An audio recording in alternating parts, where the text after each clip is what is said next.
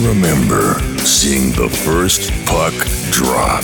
Those emotions when a player scores. The cheers from the fans and the feeling when your favorite player shoots and scores. Your hockey heroes laced up their skates, taped up their sticks, and hit the ice. Remember the passion they played with, the passion you felt with every game, win or lose. Now, you can rekindle those memories with hockey players of the past. Get insights on how they felt on and off the ice. Hear interviews from coaches, referees, and thoughts from their fans. This is the Old Time Hockey UK podcast with your host, Ken Abbott. Hi guys, welcome to the Old Time Hockey UK podcast. Whether you're a first timer or a long timer, it's great to have you here. I'm your host Ken Abbott, and if you're like me and love listening to hockey memories, stories and anecdotes from the past, then you're exactly in the right place. In today's show, my guest is former Peterborough Pirates, Milton Keynes Kings and Blackburn Hawks Canadian forward Trent Kaese. In this episode, Trent recalls being drafted by the Buffalo Sabres in the 1985 NHL draft, the confusion surrounding the Lethbridge Broncos' tragic bus crash that left 4 players dead, including a player with a very similar name, his one and only NHL game, and coming over to the UK to sign for the Peterborough Pirates. All this and much, much more coming up very soon. Could you help support the podcast and join our exclusive list of Patreon patrons that help keep the show alive? Take a look at our Patreon page at www.oldtimehockeyuk.com/Patreon. That's www.oldtimehockeyuk.com/Patreon. That's Patreon. You'll also find some terrific reward gifts on offer in return for your support of the show. Okay, so let's push the whoosh button and go chat with Trent Kaese. Welcome to the show, Trent. Hey everyone, thank you very much for inviting me. It's been a while since I've been involved or talked about the old hockey days. That's right, but you are still remembered by the long-time UK hockey fans. Yeah, I do stay in touch with some. I see some on Facebook, and we, some light conversation here and there. Sure. Okay, so you're a native of Nanaimo in British Columbia in Canada. How far are you away from Vancouver? Well, we're actually just a 17-mile ferry ride straight across the water, city to city. Or a 10-minute little float plane ride, basically. But it's nice to be separate on the island. Our island is about 850,000 people. Right. Victoria being our capital. We are enjoying kind of island life here compared to Vancouver's downtown and suburbs are a lot like London downtown suburbs. Am I right in thinking that the weather in British Columbia is quite similar to here in the UK, as opposed to the rest of Canada that really get bad snow and low temperatures? Yes, actually, more so Vancouver and Vancouver Island are. Yeah. As you start going east more, it gets colder, and they have snow consistently from probably late October through till March. But no, we are today, we are under a frost delay.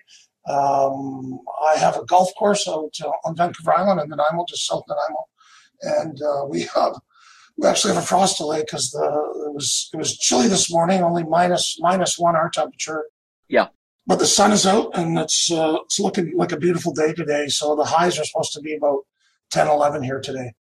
Right. Yeah, it does sound very similar to here in the UK. We were 0 degrees, and I think we're moving up to about 8 degrees. And just for the listener, we are recording this on the 8th of February, 2023, so we are still in winter. Yeah. Okay, Trent, well, let's move on. And what are your earliest memories of playing hockey? When I started as a young kid, I was actually playing both hockey and soccer, which funny enough, was my passion to start with soccer. And then I did have a few friends that were playing both, and I started to play both, and then just ended up moving into to hockey because it was just something I enjoyed a lot more. And I guess I found it was a little easier skating than running around on the pitch. It was easier to skate on the ice. Well, that is very true. So from then on then, did you always want to be a pro hockey player?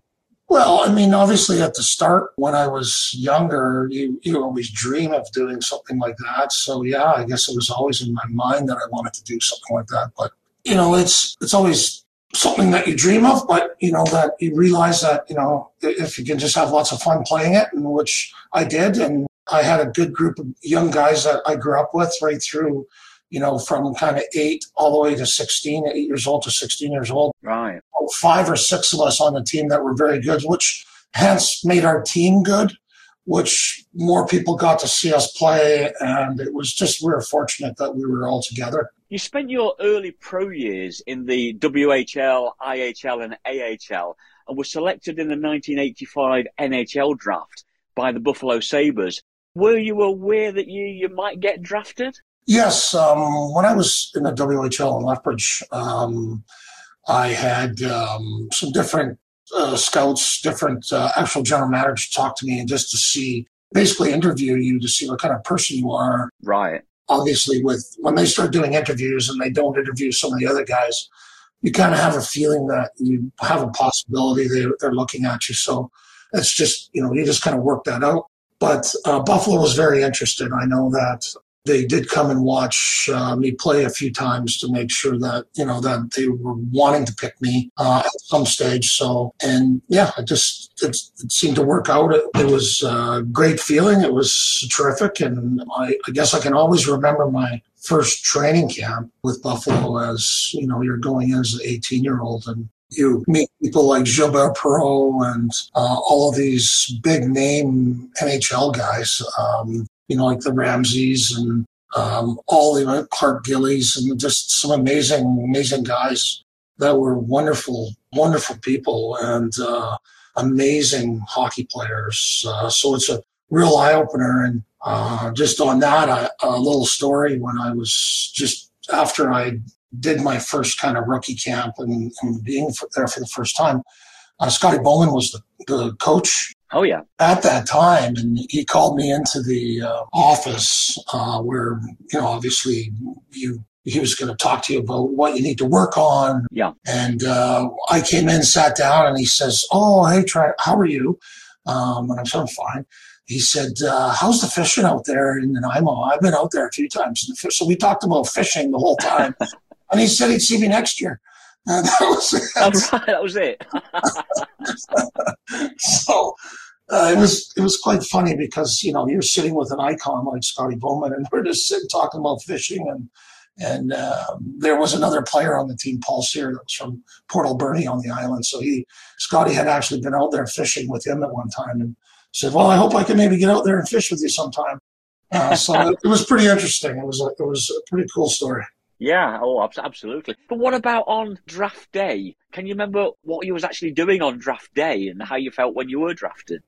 Well, we were fortunate in Lethbridge. There was actually 5 of us that drafted from that team. Yeah. And we were all together. And we were with some of the older guys that were on our team, which were the Sutter twins, which were on Sutter, Bob Rouse, Mark Tenardi, some guys that are captains of their NHL teams that went on to be captains. Right. And Reagan. And there was we had just a big team party that day. And, when the draft actually happened, it was pretty incredible because, like I said, there was 5 of us. And yeah, it was super. You had to, obviously back then I had to go use the house phone and phone my mom and dad and let them know. But sure, yeah. We weren't at the draft or anything like that. So we were just kind of one of the guys' houses. Yeah, celebrating together.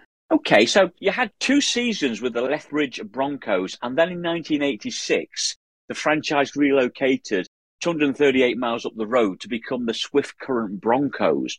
But weren't you traded just before the tragic bus crash that killed 4 Broncos players? Yeah, the year that we got transferred there, I moved all my stuff out there and was there in August just to skate with the guys before I left for Buffalo again. Yeah. I was held back in Buffalo for a while, and the season had already started in Swift Current.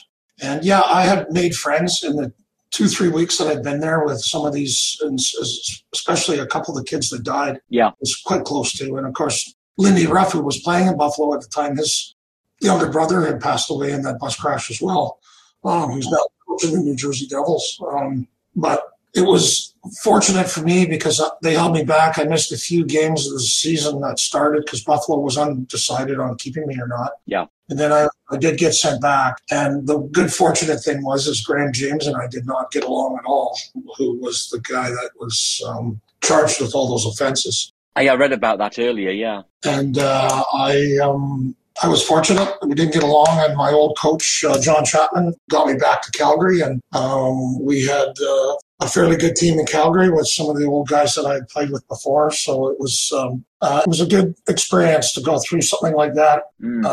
As younger, as you know, you're just growing up is what it is. But wasn't there some confusion with some people thinking you'd actually been killed in the crash? Yeah, that's correct. The one young boy, Trent Kaese, was it? Yeah, it was. And I know my mom and dad had gotten phone calls because back then, obviously, we don't have the technology like we do now. But yeah, sure.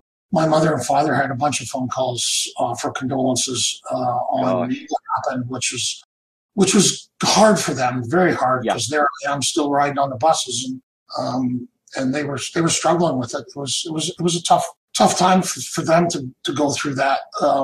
For me, maybe not as much, but they're getting phone calls to say that, and they know I'm okay, but still, it was just a bit of a struggle for them. Yeah, absolutely. For the listener, the team bus doing just 33 miles per hour hit black ice and crashed. And sadly, Trent Kaese, Scott Kruger, Chris Mantyka, and Brent Ruff all lost their lives that day. And did the 2018 Humboldt Broncos tragedy bring it all back to you? Yeah, it sure did. Yeah.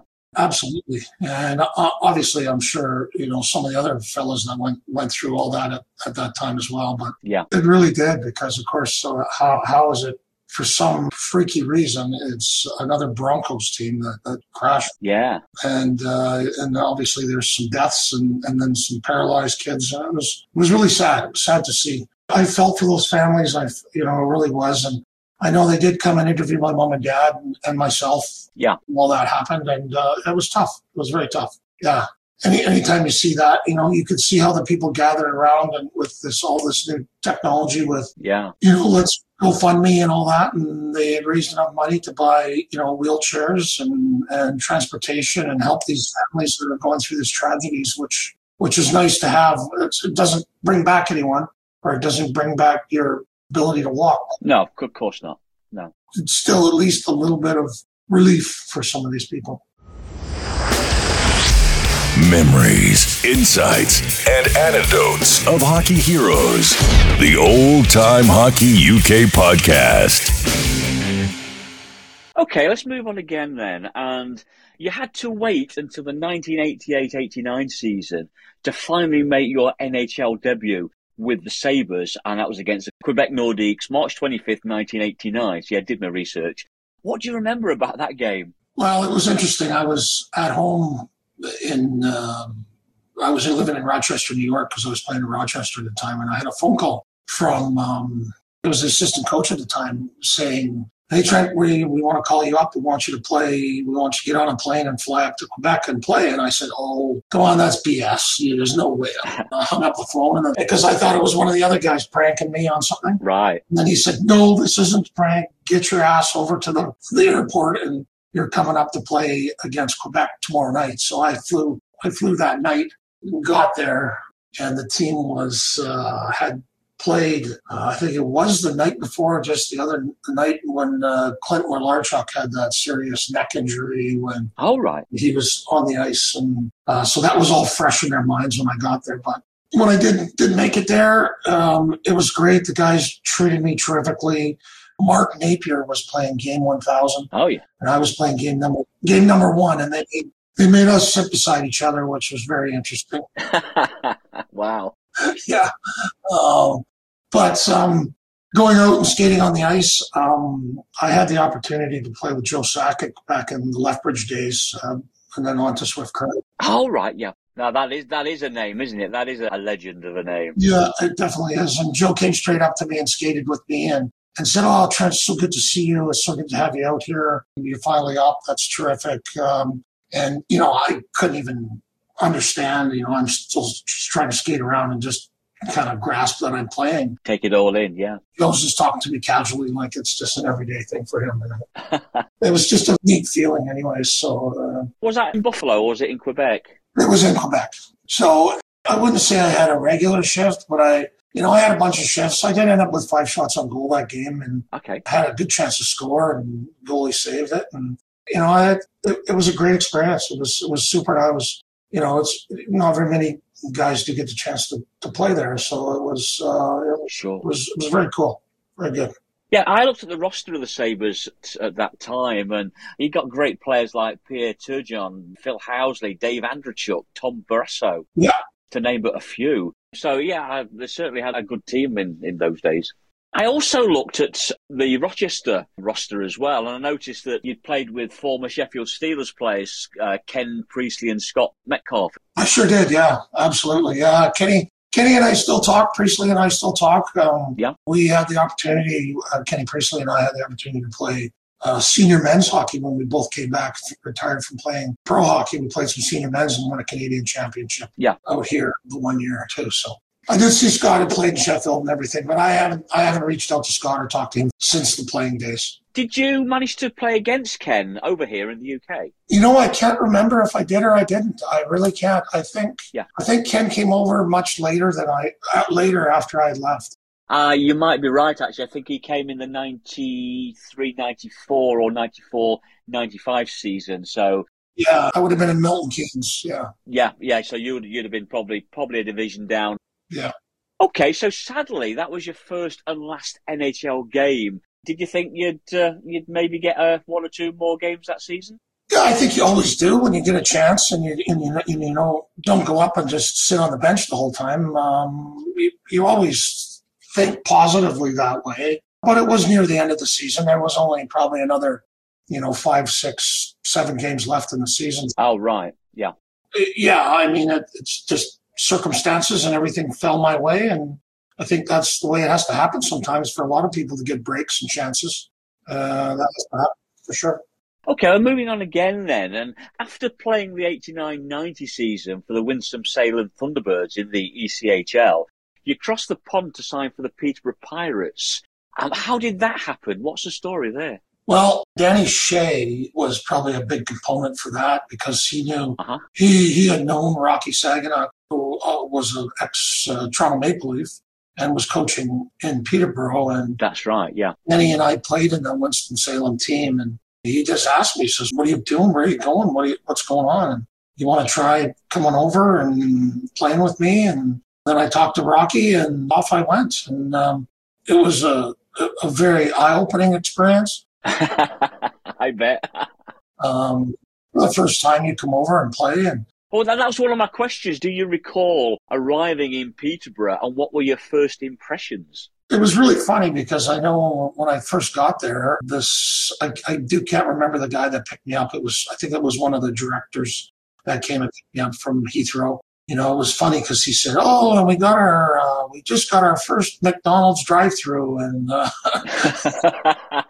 it sticks out of my head. That's what he was trying to tell me, and I was just going, "What? You just got your first one?" And it was just kind of funny that he was trying to explain that stuff to me. Yeah, you know what? And then you walk around, and it's just different from home because obviously a bit about from watching TV and stuff, but it certainly grows on you after a while on how friendly the people are, especially the Peterborough fans were lovely. They were incredible and always helpful with you on anything that, different things you wanted to do or help you with stuff, but they were great.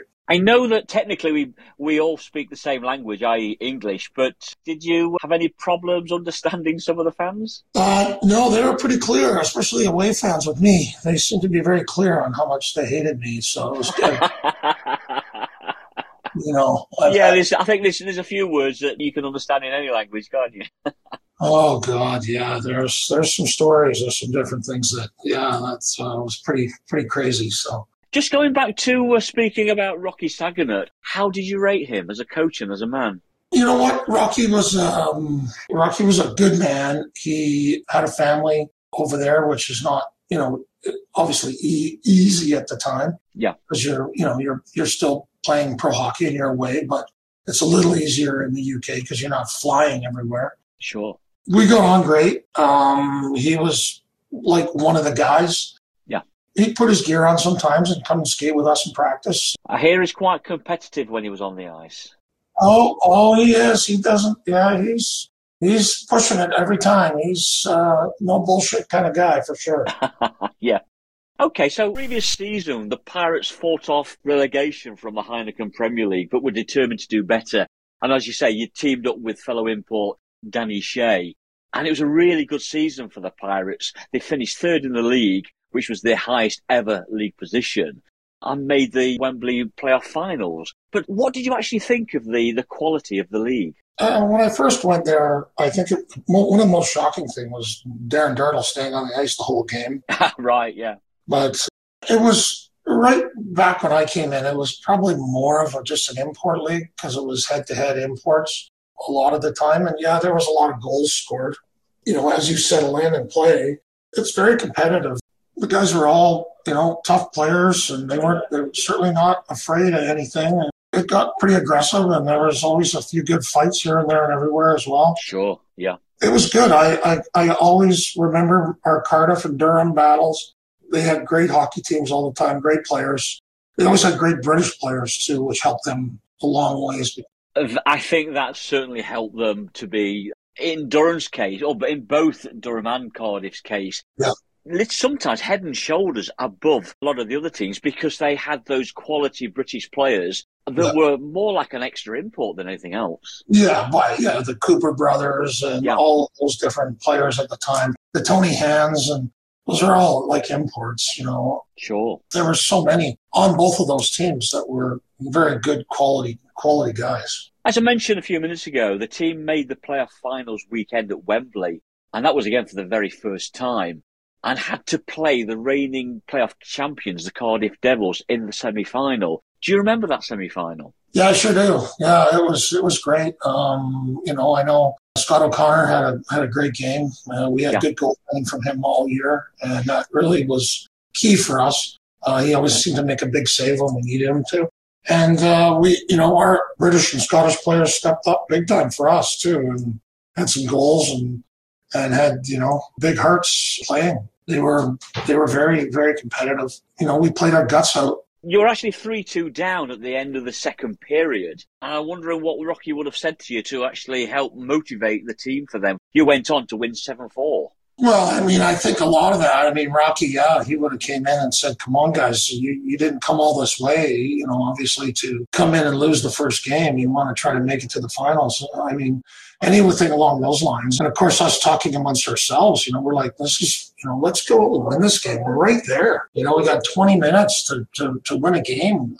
We can do it. We just put faith in ourselves. Scotty stopped, all the rest of the shots but one. But, we started kicking them in the net, and that was great. Sure. Doc, all the guys stepped up. We got ourselves in a great position. Sure. Yeah, well, certainly a surprise because the Cardiff Devils were the red-hot favourites to go through.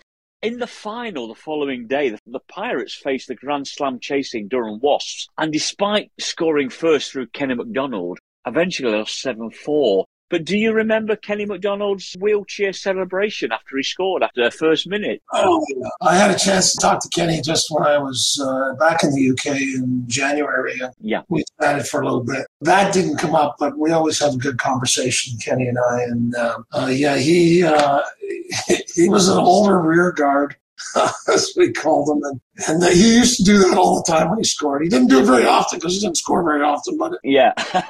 it was quite funny when he did, though. It was wonderful. It was great. It was a good laugh. Good to have a little bit of a buzz differently. Yeah, sure. Absolutely. Yeah. So do you remember much about that Wembley final? I do. I mean, I think the night before against Cardiff, we kind of spent ourselves that night before, and it was tough for us to win 2 back-to-backs like that. I think they have a great team. They're Rick Brabant, and they just had some, once again, very good players. Yeah, certainly. I mean, the period scores of 1-2, 1-3 and 2-2. I wouldn't say they cruised through, because to win any final, you've got to put the effort in. But you could see that the quality was there. They weren't about to let it slip. I mean, at the end of the day, they were going for the Grand Slam.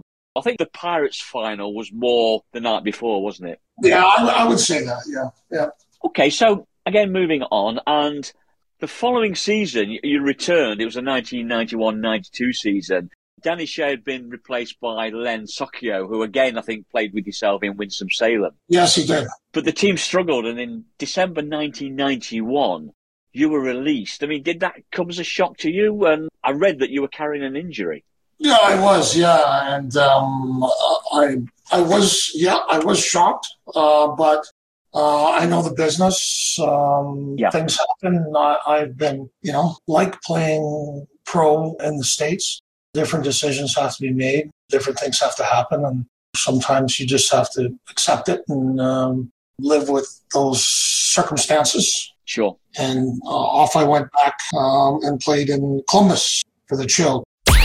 Is there a player you would like to hear on the show? Tell Ken now at oldtimehockeyuk.com or Facebook.com/oldtimehockeyuk. I'm going to actually take a pause from talking about your teams and your timeline. I want to go to a few quick fire questions. Thinking of all the teams you played for, who would you say were the crazy guys in your teams, in or out of the locker room? Oh, Mark Slater in Peterborough. Oh, yeah. Absolutely crazy on all counts, Mark was. Great guy. Liked him a lot. Absolutely. And then, in Milton Keynes, Lee Powell was there, and another Scottish guy with lots of crazy side to him. All right, yeah. And Mike Kindred, absolute comedian, very funny. Also back in Peterborough, little Kevin King was a firecracker all the time, bouncing around everywhere. Right, yeah. And the comedian Kenny McDonald was, and Kenny McKee, the 2 other guys that were... Well, those 2 guys tended to bounce off each other, didn't they? Yes, they really did. Yeah, absolutely, yeah, which I had an absolute laugh with. And then had the pleasure to meet Dean Edmondson, he was another comedian / There's certainly a hell of a lot of stories going around about Dino, that is for sure. Yeah, for sure. Next question then. Do you still bungee jump? Oh, do I still? No, I haven't been bungee jumping. I've done it a few times, but I don't anymore. Somebody mentioned that they thought that you're into bungee jumping, or you used to be. I did. I used to do it. I've done it a few times. It's literally only half a mile from where we live, so it's easy to go there. If they're doing a special or something, you can just roll over and do it. It's quite a thrill. I've never done it myself, but I've seen it on the TV, and it's sort of thought, wow, you've got to have some guts to do that. Okay, so going back to the fans, what's the funniest fan remark that you may be able to remember? Well, I know some of the fans, the fan remark. How about all the fans in Whitley Bay with a huge Mars bar that said Mars on one side and had my name written on the other side, and they were bouncing it around the stadium saying, "Kaese, here's your Mars bar," which I thought was absolutely priceless. I've not come across that one, no. The bad thing was I could go out and score 3 goals in the first period against them up there, so they didn't like that at all, which made them upset. So. The joke was on them then. Yeah. I know I always got joked about being bigger. They always thought that I was bad, and I would get joked about all the time. But I think one of the craziest things was when I was in, I think it was Sully Hall, when the ladies were calling me calling me Adolf Hitler for some reason. Really?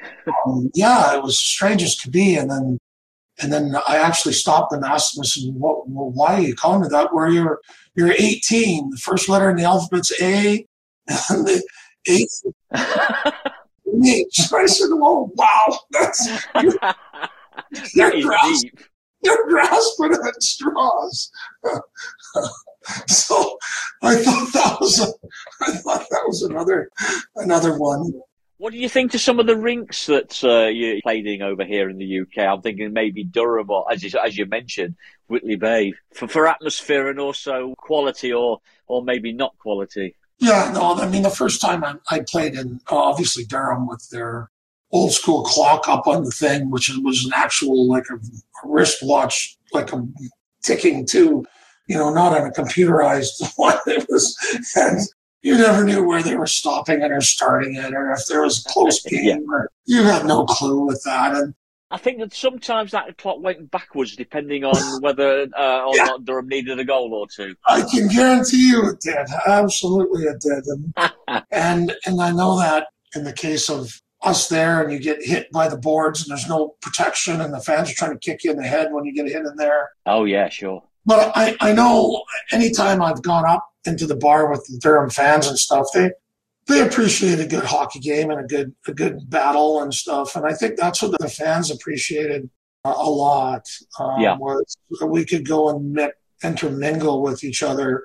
It wasn't as angry as a soccer matches got to be. And 100%, yeah. And the people felt, they didn't feel threatened or anything by anything going on like that. And they always, even the away fans always thank you for coming and giving our team a battle. And it was always sincerity about that, which was nice. Yeah. A friend of mine once said to me, it's only a war when they're on the ice. Yeah. That's one of my favourite memories, being able to go to the bar and talking to away fans and players, whether they're home or away. It was a hockey family. Yeah, it really is. I mean, you don't need to have the cages up and keeping them away from each other because it was. So after the game was over, you basically shook hands and you dealt with it. A lot along the lines of rugby too. That same kind of familiarity of that. And, that there's a kind of a common thing. When you put your jersey on to go play, you had to give her and do what you could to win. And then when it was done, it was done. Sure. You appreciated the other guy's job and what he did, and that's the way it was. Sure, yeah. Okay, next question then. What was the best or biggest prank you can remember one of your teammates doing, or maybe even you doing for that matter? Oh, biggest prank. Wow. Well, some of them I can't even say. But you can tell me off here. Yeah, probably a Dean Emerson thing or something, but wow. You used to like to set fire to people's laces on the coach when they were asleep. Yeah, Rocky would do some crazy things. I know Rocky would always seem to get Scott O'Connor with, he would always put shaving cream in the bottom of his dress shoes and things like that. Oh, wow. So that you couldn't see it when you put your shoe on, but as soon as your foot went in there, it would be full of shaving cream. Yeah. Different pranks. I mean, I think just going back in my time, one of my craziest pranks was we broke into our coach's house in down in Winston-Salem, who was Chris McSorley, and we took all of his furniture, everything in his whole house, and put it in his spare bedroom. All of it, everything, the canned goods or anything in his fridge, we put all in the spare bedroom. We had to actually take the door off and put it back on to get in there. Oh, wow. Yeah. And then, so he had no idea who had done it. And then, he does now. Well, yeah, he does now. A month later, when the weather was better, I remember, I think a couple of the other guys went over and put his couch and his TV on his roof and his roof. So, he got ribbed on a few things there for sure. So, but very, very good there. But for the UK, I can't think of anything at the moment. But that was just a couple things that happened in my past. Sure, yeah, no worries. Okay, so let's return to your timeline. And 1992, you returned to the Peterborough Pirates. I mean, you'd been gassed the season before, so how did Rocky manage to persuade you to return? Well, I don't think Rocky wasn't there, I don't think, at that time. Oh, had he left already by then? 'Cause he left in October, didn't he? I assumed you'd probably got there a month or two before then. Well, you're right. I did actually. I did get there ahead of time. One of the big reasons for me was I had met my wife, Jackie, but I hadn't been married yet. She was pregnant with our son, Josh. That was one of the determining moments that when I got there, I asked her to marry me and us to go on and have a family and Right. start our life together was one of the big components for that. So is Jackie English then? She was from Peterborough that way? She was running the nightclub there, Shanghai Right. Sands in Peterborough Right. at the time. And she is. Hence, I was just back there visiting her parents because they lived down in Ledbury, just outside of Gloucester. Yeah, right. That was one of the big components for me coming back. So that and, us getting involved and playing and coming back because I know some of the directors like me and I got on with them well, but obviously ultimately it was Rocky's decision to let me go at that time. So I guess I came around and they let him go, I guess, on the other side. So by the end of October, Rocky had gone. Yeah. And you and your fellow import, Cam Plant, took over the coaching duties. I mean, was that something that maybe you wanted to get into, coaching? Yeah, absolutely it was. Actually, I did come back, and after I finished playing in the UK, after a while, I did come back and ended up coaching junior. Yeah. Well, I was assistant coach for 4 years of the junior team here on the Clippers. So, yeah, I was always interested in coaching, and I did spend 15 years coaching my kids as well in hockey through their hockey years, my two sons. Gotcha, right. Okay, so despite the coaching change, the team really struggled. And the Pirates ended up finishing 9th in the league and had to battle it out in a relegation playoff. Basically, there was two groups. You were with the Sheffield Steelers, the MK Kings, and the Slough Jets. Yeah. You finished second in the group on the same points as Sheffield, but with one less aggregate goal scored, which condemned the team to relegation. I mean, do you remember that situation? You know what? I really don't. I'm not surprised because you tend to remember the good things and not the bad things, don't you? I always find that. Yeah, I mean, I understand that. It was shitty for losing, and it wasn't good in that case. But yeah, I don't completely remember all that situation. Sure. Yeah, well, I can't blame you, to be perfectly honest. But okay, well, let's move quickly on then, and we'll go on to the next season, 93-94. You decided to drop down a division to sign for the Milton Keynes Kings, with player coach Rick Strachan there. I mean, how did that happen? Did you get another offer to return to Peterborough, or did they just let you go and Milton Keynes came and offered you a deal? Well, Milton Keynes had been talking to me even beforehand because I know they had wanted Scotty O'Connor as a goalie. Yeah. They knew that we were friends, and they wanted to try to capture a few. I think Andy Allen came as well. Yeah. They wanted to get a few players to transfer, and there was some conversation that was happening ahead of time. And we just all said, hey, let's do it. Let's all go sign and let's get it done. And yeah, we were happy to be putting together a strong team that we could move forward to try to win a championship at that level. Sure. Well, it was a very successful season for the Kings because despite losing the first 4 league games, the team won the First Division North title. Can you remember returning to Peterborough as a Kings player? Because obviously you would have played the Peterborough Pirates in that same division. I just wondered whether the fans gave you a hard time. That was all. No, I don't really recall them giving me a hard time. I think they were always receptive there. Of course, they're going to give you your gears and everything as that happens. But we were a pretty strong team. They weren't. If I remember, they weren't too strong. I think that. Yeah, like anything, players move on and play on different teams, and it's just kind of life. And but I mean, the Peterborough fans have always been wonderful. I mean, I have nothing ill to say about them at all. Sure. Nothing identified anything for that situation where I would have said, "Oh, well, that's shocking," but no. I wasn't sure whether Animal Corner would have given you a bit of grief when you returned, and that. Oh, of course they would have. Yeah, of course. Jim Dooley. Their reputation preceded them. Well, Jim Dooley would have been yelling at me something anyways, I'm sure. So, as I say, it was a really good season for the Kings because they won the championship and also won promotion via the playoffs, but nearly blew it.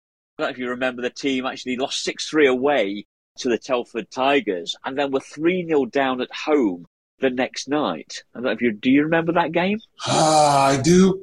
In parts of it, yeah. Yeah, you scored a hat-trick in the third period. The Kings eventually won the game 10-7.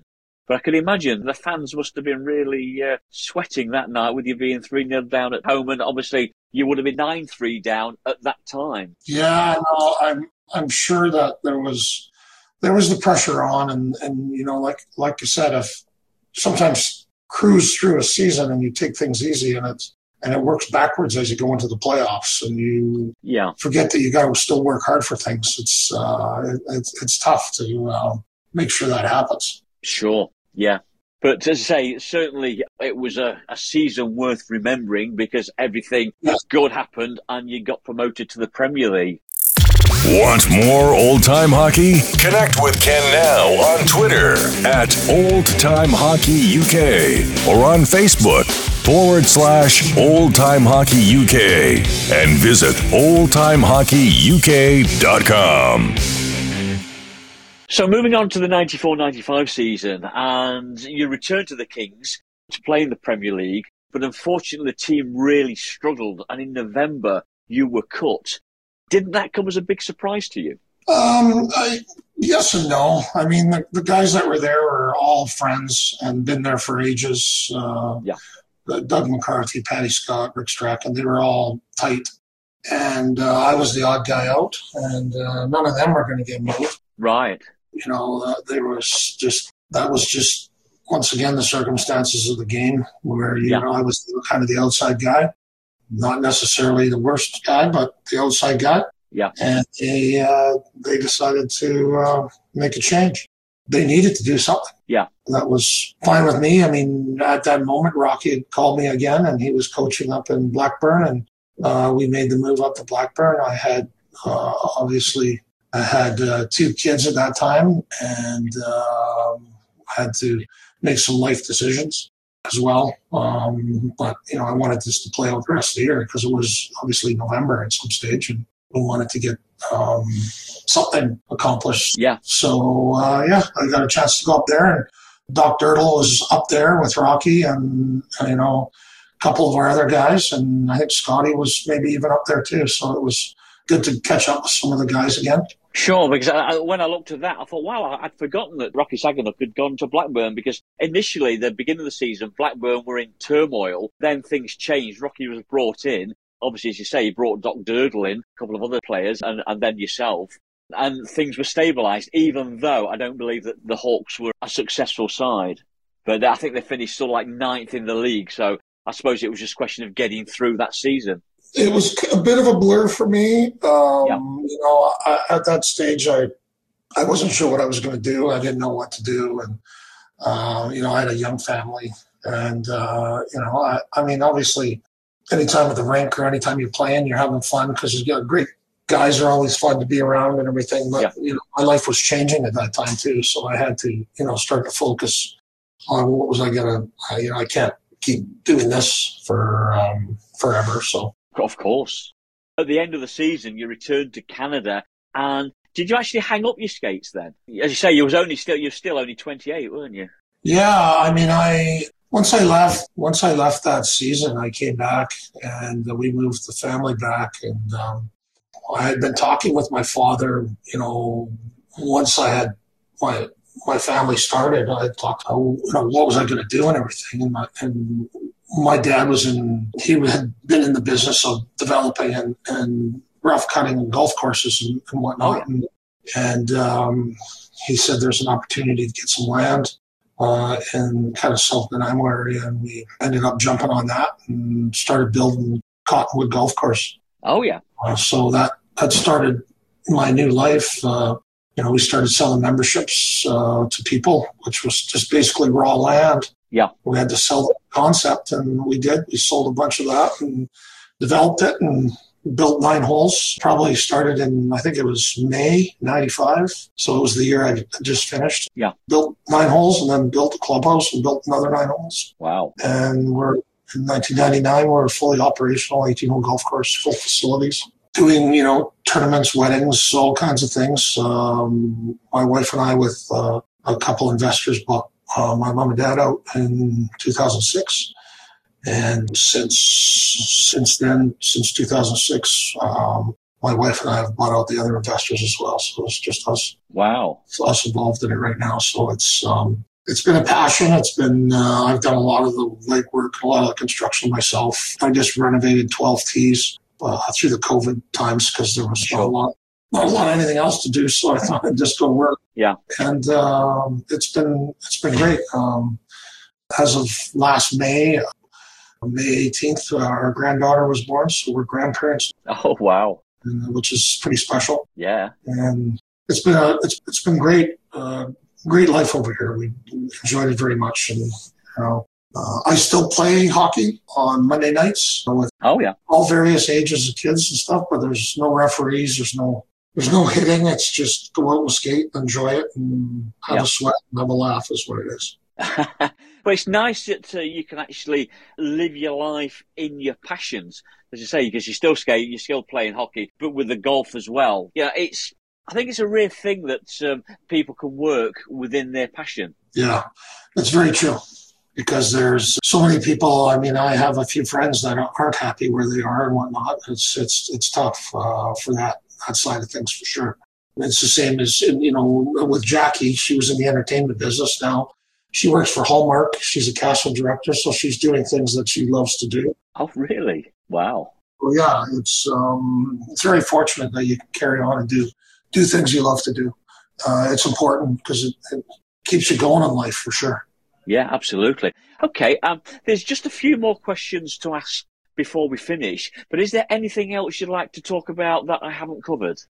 It's great to touch on a lot of these things, and I'm sure I've probably even missed a few things along the way, in different areas or categories. I could probably tell you one story that was pretty interesting. Sure, yeah, go ahead. Keith Gretzky was on the team in Rochester at the time with me, and of course when you're playing in pro hockey like that, you don't get a chance to go back home for Christmas or anything as such. So he, of course, was in Brantford, which was only a 2-hour drive just back across the border from Rochester. So he said, "Dave, you want to come up to my house and meet Mom and Dad in the Gretzky house?" And Wayne and Janet were supposed to come up for Christmas. And I was like, "Oh, sure, that's awesome." So wow, it was great. We stopped at the border and he had to buy some cigarettes and some rye for his Christmas presents for his parents. And off we went to the house and met everyone. It was an amazing experience. Went downstairs and Dad had old school big TVs, the big thick wide TVs. And oh yeah. He had like 4 of them all stacked on top of each other so you could watch Wayne and other games. Wow. And then I went into this back room. It was just an older regular house. We went into a back room. And he said, "Watch your step, be careful." And he had to go back to turn the light on. And I kicked something. And then he turned the light on, and it was the Conn Smythe Trophy Wayne had won. And oh, wow. The light on the room was blinding. It was like all trophies, just wall to wall. It was just an incredible thing. It's easy to explain, but it's just when you're there, it's remarkable. It's something else. For sure, yeah. Wow, gosh. Okay, next question then. If you could go back and change just one thing in your career, what would it be? What would it be? I would say I would have worked harder, concentrated harder in the off season to be more prepared to go to my professional training camps. Going to Buffalo and going to any of the training camps, being way more prepared as you get a little older. You understand that, but as a 19, 20-year-old, it's hard because back in the day, it's different now with training and all this year-round stuff, but back in the day, it was you got one sheet of paper and an envelope to say, do your stretching and do some running. That was it. More restrictions were more on you back that time of life. So it was tough to discipline yourself. You get at that age, you got a bunch of your friends all hanging out and doing summer things, and you're supposed to be training, but that's one thing I would change. Right, gotcha. Okay. Do you actually get to see many games these days? I did go over to a Vancouver Canucks game this year. We went and watched the game. They lost 3-0, so I think I spent probably the third period in the bar just because the game was pretty boring. So, but not a lot. I'll watch some on TV. We were fortunate. We went over and watched some of the World Juniors, and we've watched the Olympics when they were in here in 2010. We got to watch the Olympics with Team Canada. And, But I wouldn't say a ton. We spend more time out on our boat and just enjoying life, I guess, in that way. What do you miss about not playing the game? Well, I do play a little bit still, but what I miss is that it's like a band of brothers, basically. Yeah. Miss that dressing room time, just, sitting, chatting about all different types of things, hearing the stories from the young guys, how crazy and stuff that they've been up to, playing on the road. You get together, you get tighter, team meals, travel together. It's a real thing, and I can pretty much say most of the guys that you probably talk to is one of the things that they probably miss most is just that. 100%, the camaraderie of being in the dressing room with the guys. That's what I would say then, yeah. Trent, it's been a real pleasure talking with you today, and thank you so much for coming on the Old Time Hockey UK podcast. Yeah, thanks, Ken. Thanks for reaching out, and was really happy to do it. I know it took me a little time to get organized, but that's crazy things going on, but it's been very enjoyable, and thanks for reaching out. Thanks again, and I'll catch you later. Memories, insights, and anecdotes of hockey heroes. The Old Time Hockey UK podcast. If you'd like to listen to any of the previous episodes, they're all available for free on Pocket Casts, Apple Podcasts, Google Podcasts, Spotify, or whichever podcast app you prefer. Just yesterday, I was informed of the sad passing of longtime Sheffield Steelers fan Stuart Marks. I first met Stuart in 1993 when he walked into my Sheffield hockey shop to talk about, would you believe, all things hockey. The grief he then gave me for being a Nottingham Panthers fan was really unreal. Not just then, but for the next 30 years. We disagreed on many things, especially on politics and hockey, but our friendship endured. I shall miss your banter, Stuart. Rest in peace, my friend. It's shout-out time. Today's shout-out goes to all of my Patreon patrons, to Tommy Boll, Oscar Brownsword, Rob Clayton, Colin Dunn, Susie Hatch, John Hume Spry, Chris Saddington, and Andrew Williamson. You really do help keep this show alive. Thanks, guys. It's so much appreciated. Have you visited our shop recently? You'll find vintage power play magazines, ice hockey news reviews, ice hockey annuals, and other hockey books, plus UK hockey card sets and individual NHL player cards, all available in our shopping section. There's also t-shirts and sweatshirts too, all at giveaway prices. You'll find plenty of these goodies at www.oldtimehockeyuk.com/NS. NS for new shop. So that's www.oldtimehockeyuk.com/NS. N for new, S for shop. Why not check it out right now? Thanks again to Trent Kaese for coming onto the show, and to you, the listener, thanks for your company. I'm Ken Abbott, and until the next time, I'll catch you later.